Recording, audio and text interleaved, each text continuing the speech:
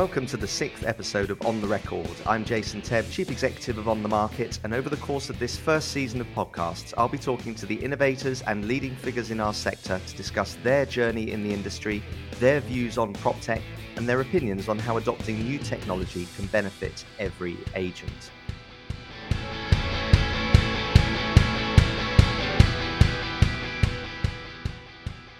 I'm delighted to welcome Glynis Frew to the show, former Chief Executive of Hunters, which is one of the most successful estate agency franchise businesses in the UK. And in a career spanning over 20 years, having overseen the business growth and subsequent integration into the Property Franchise Group, she's more recently taken on a group role as Training and Development Director, as well as being a key member of the Home Buying and Selling Group, which we'll discuss later. It's a government working group essentially designed to increase transparency and reduce transaction times for home movers. So great pleasure to welcome you to the show, Glynis, and thanks so much for joining us. Well, thank you very much for inviting me. It's a great pleasure to be here. Thank you. No problem at all. How are things with you? Are you well? Very well, thank you. Yeah, very well. And what an entertaining market we are in.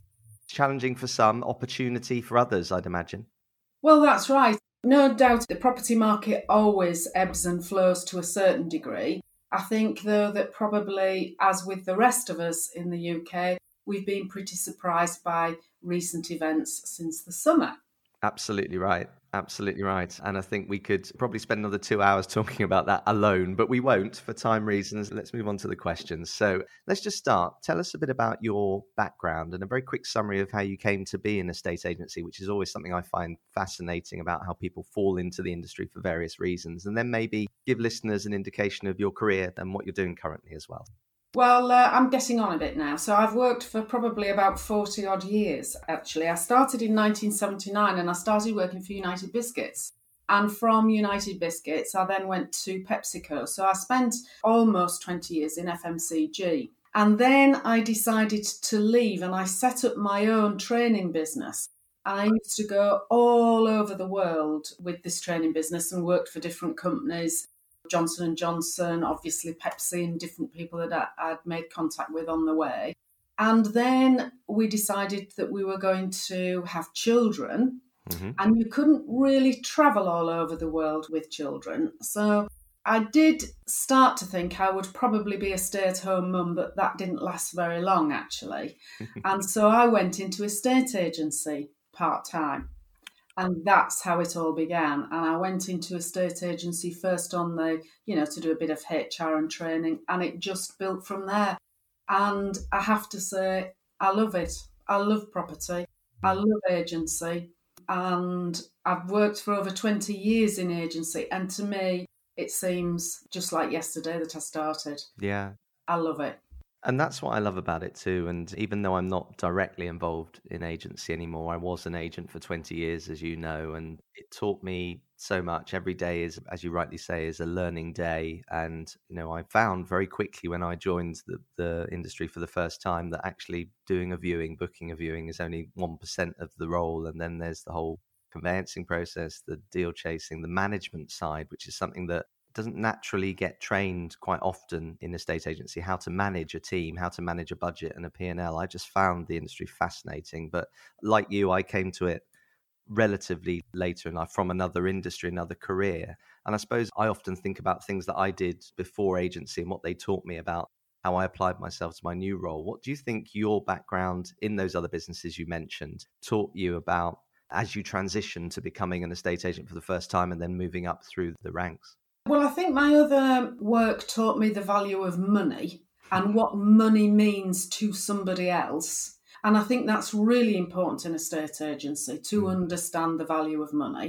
I was also very lucky in Pepsi because they didn't necessarily have as many training courses as United Biscuits, that you learnt by doing. And so I understood how to run a business. I understood about dealing with different people, all of which were transferable skills, and of course management skills as well were all transferable skills. But I think the issue of learning about the value of money and what that means to somebody else is very important when you're talking to estate agency customers, be they vendor, buyer, landlord, or tenant. Yeah, I totally agree with you. And I agree with you because, sometimes, and I'm not saying that this happens a lot, but sometimes there is the temptation to think of property transaction just as a commodity transaction, just as a product that is shifted. But this is a million miles away from selling a pair of shoes or selling a pack of biscuits. This is an emotional decision, which is usually life changing or life making. It involves big calls. It is for most people and still is the largest value asset they'll ever have. And I think that element of the personal in it is something that people should always keep at the front of their mind, Yeah. because it's very easy to pick up the phone and say, I've got an offer and it is X, or your property isn't selling and therefore I recommend a reduction. But these are people's maybe sometimes sole major investment. Yes, I absolutely agree.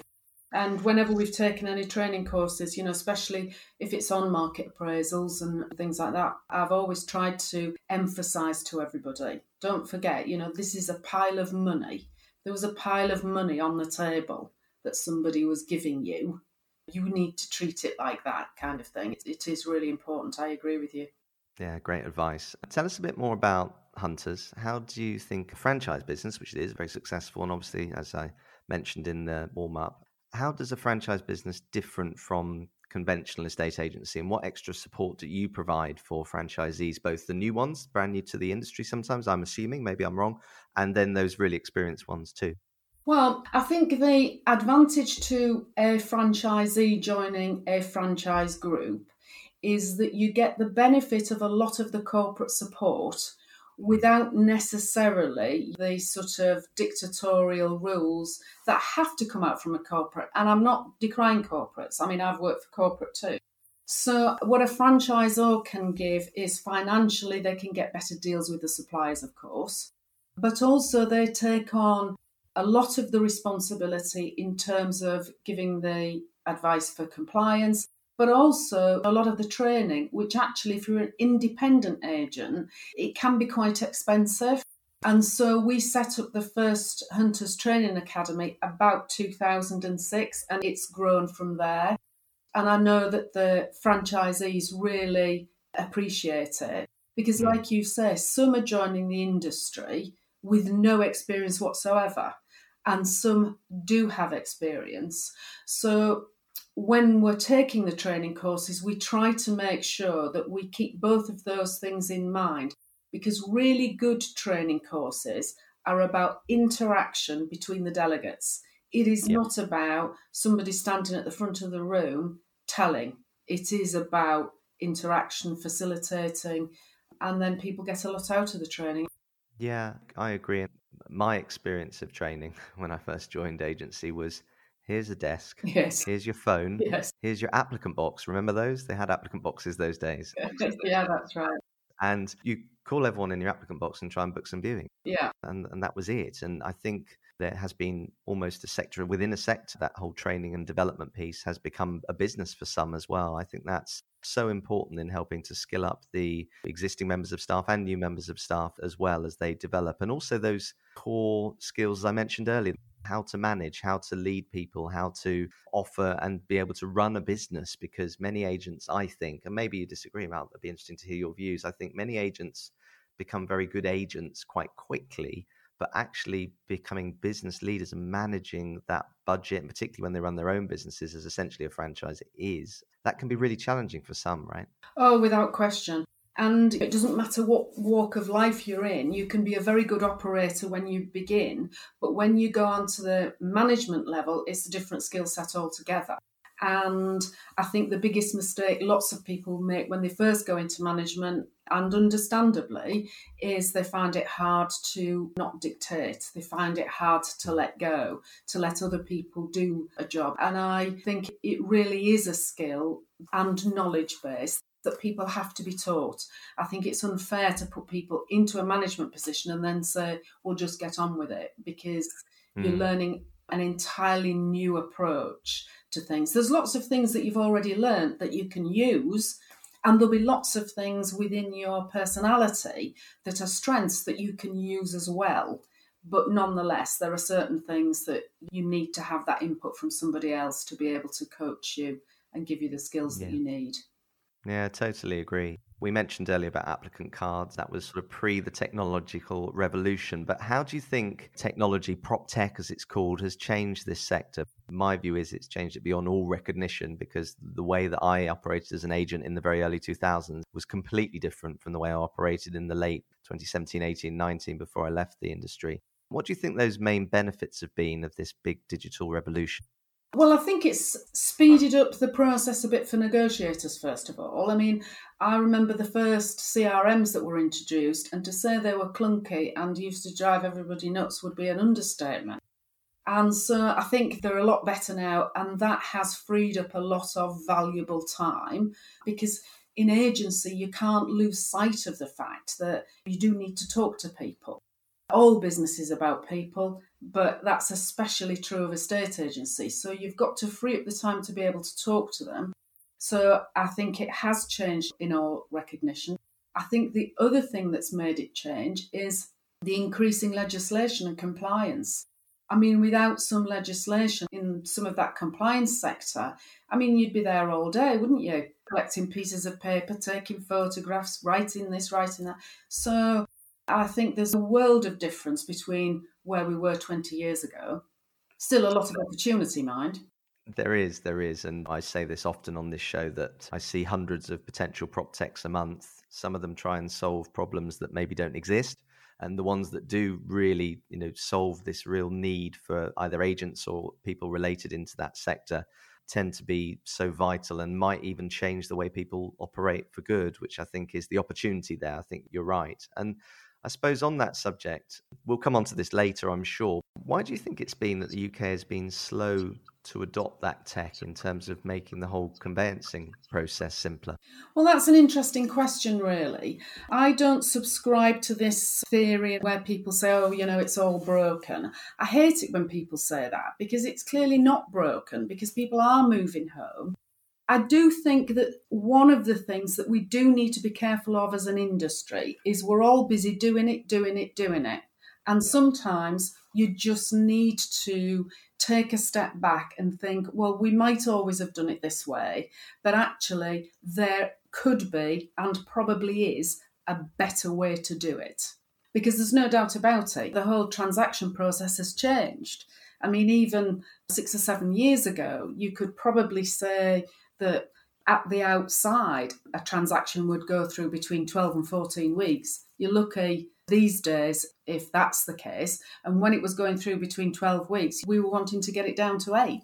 I do think there's loads of room for improvement. I think it's on the horizon, actually. I think so. And we'll definitely come on to that in a bit and talk through the various ideas and initiatives that both government have and your input into that as well. I want to move on to a point that came up a couple of podcasts ago with a lady I interviewed, Amy Smith, who's an old friend of mine, old colleague of mine. She's an area director at Chesterton. She actually hired me in 2007. I'm not sure if she regrets that. Good choice. Oh, very well said, Glynis. Thank you. But she was telling us about her experience as a woman in the sector and how estate agency was, in her opinion, slower than some industries to ensure equality in the workplace.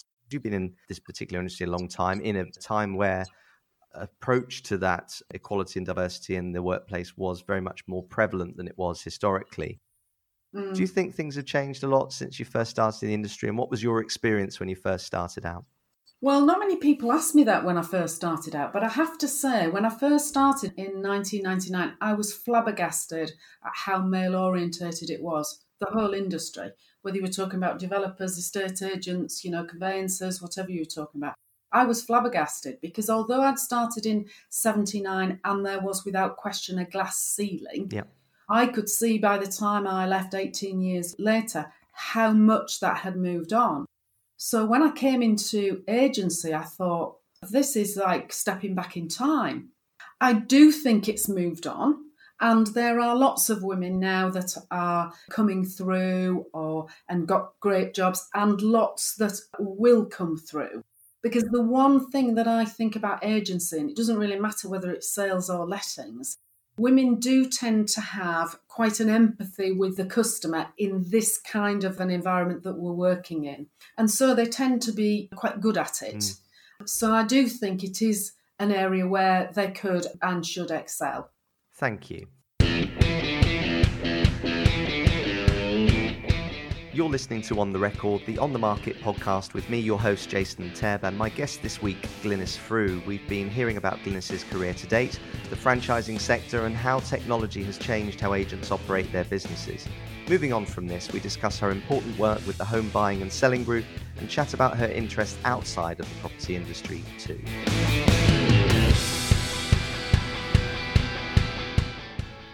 So Glynis, we both sit on various subsections of the Home Buying and Selling Group and spend a bit of time on virtual calls discussing various matters around the sector. But for those who aren't familiar, tell us about the Home Buying and Selling Group. What is it and what does it do? Well, the Home Buying and Selling Group is a mixture of about 170 different participants from all over the property industry, agency, legals, removals, the whole sector. So it's a very, very big group. And the overall aim is to make the property transactions simpler, more transparent, and a better experience overall for the consumer. And that doesn't matter whether they're dealing with leasehold, sale, or even booking the day of the removal. It covers all of those areas. All the work that's done on it is all voluntary by all these participants from all the different companies. It meets quarterly, and there are various sub-working groups. So there's a group on leasehold, there's a tech group, and there's the upfront information group, as well as others. And we all come together quarterly and discuss our issues and what we've achieved and what we want to do going forward. Interesting. You mentioned upfront information. Maybe explain for those listening who aren't familiar with the term upfront information. What does that mean and why is it important in this whole process? Well, I think that most people will be familiar with what trading standards are doing at the moment, which is about material information. And it is the same thing. It's about the consumer getting information up front before they even make an offer, basically. So the rules have always been there. The legislation's always been there that estate agents should provide that information, but it has been a bit grey as to, well, what does that mean and how much exactly? Sure. So the Upfront Group, which is part of the Home Buying and Selling Group, has created what's called a BASPE, which is a property information.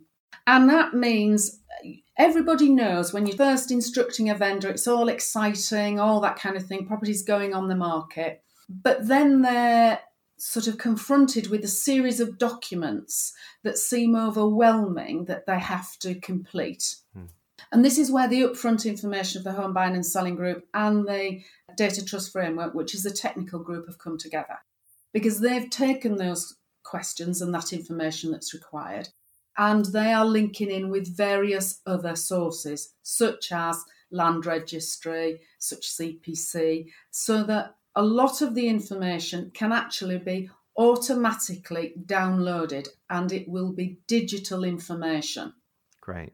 And then that digital information can be summarised so that when a buyer goes onto a portal, such as On The Market or whatever, to go and look at a new property, they can see a summary of all that information. They know where that data has come from. And the solicitor or the conveyancers from both sides have access to that information very early in the process. So the seller completes it on instruction.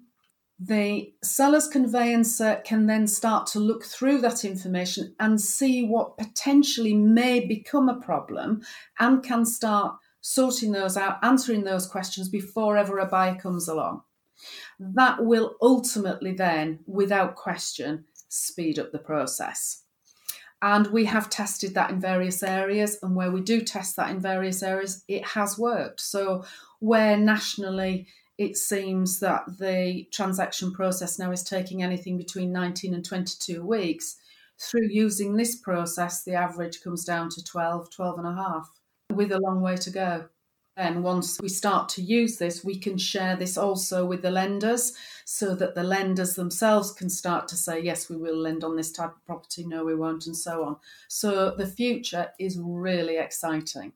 I mean, that would be a huge shift, wouldn't it? It would be a huge shift from where we are now to where we, hopefully, by the sound of it, will be in the future. Yes.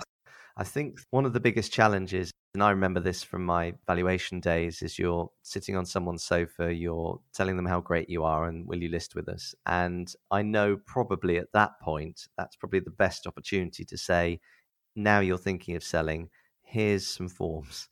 And you should start to compile some information early, because in 3 or 4 weeks' time, when we found a buyer for you, which we will, you'll have to go and dig out fencer certificate from the loft and all that stuff and do it now. But I definitely didn't do it as often as I should have done. And I don't think many, if they're honest, probably would say the same. How do we get to the consumer early enough so that actually these forms are being filled out early enough? Yeah, well, that's right. I think most listers would say exactly the same as you, because it's at the point of excitement and, they want to create and maintain that excitement. So the way to do it early on is actually to make sure it is digital. It is not a form, it is digitally completed. And it still remains what percentage of that information we can get electronically and digitally. But it does look at this stage that there is a fair proportion. But even when the vendor starts to complete it and can see how much is being automatically populated, by the nature of it, it does make it seem so much less daunting. And like I say, the fact that this is shared digitally on day one, we would also say that on day one, on the point of marketing, the vendor would appoint a conveyancer. And we think that's really important. Then the two parties can start to work together right from the beginning. And then you can keep that momentum up. So it really is an exciting development. It would be huge for the industry. It would be huge for consumers as well, because one of the challenges, you mentioned this at the start, is consumer awareness of the conveyancing process. But assuming all that goes well, do you think we'll ever get to a stage in the UK where a buyer can click to buy a property as they do on many other platforms? Do you ever think we'll get to that stage, or do you think that there'll always be an element of that physical process with, interactions between parties? Well, I would say that I think there will always be an element of the interaction between parties. That could be because I too now am saying, well, we've always done it this way. I can't imagine that it would get to that stage. But I do think that there are various searches and so on that are an absolute must for a vendor. Some of the complaints that we've had have been because a vendor probably missed out some of those essential searches at the beginning, because let's not forget, 30% of purchasers are cash purchasers. Yep. So, sometimes they want to circumvent the process because it's cash and just let's get on with it. And I think what we're trying to do now is to make sure that we do it safely. They have all the safety checks in place, but yet we can still speed up this process and make it a much more transparent and smoother process for all the stakeholders. And I'm really, really very excited about it all.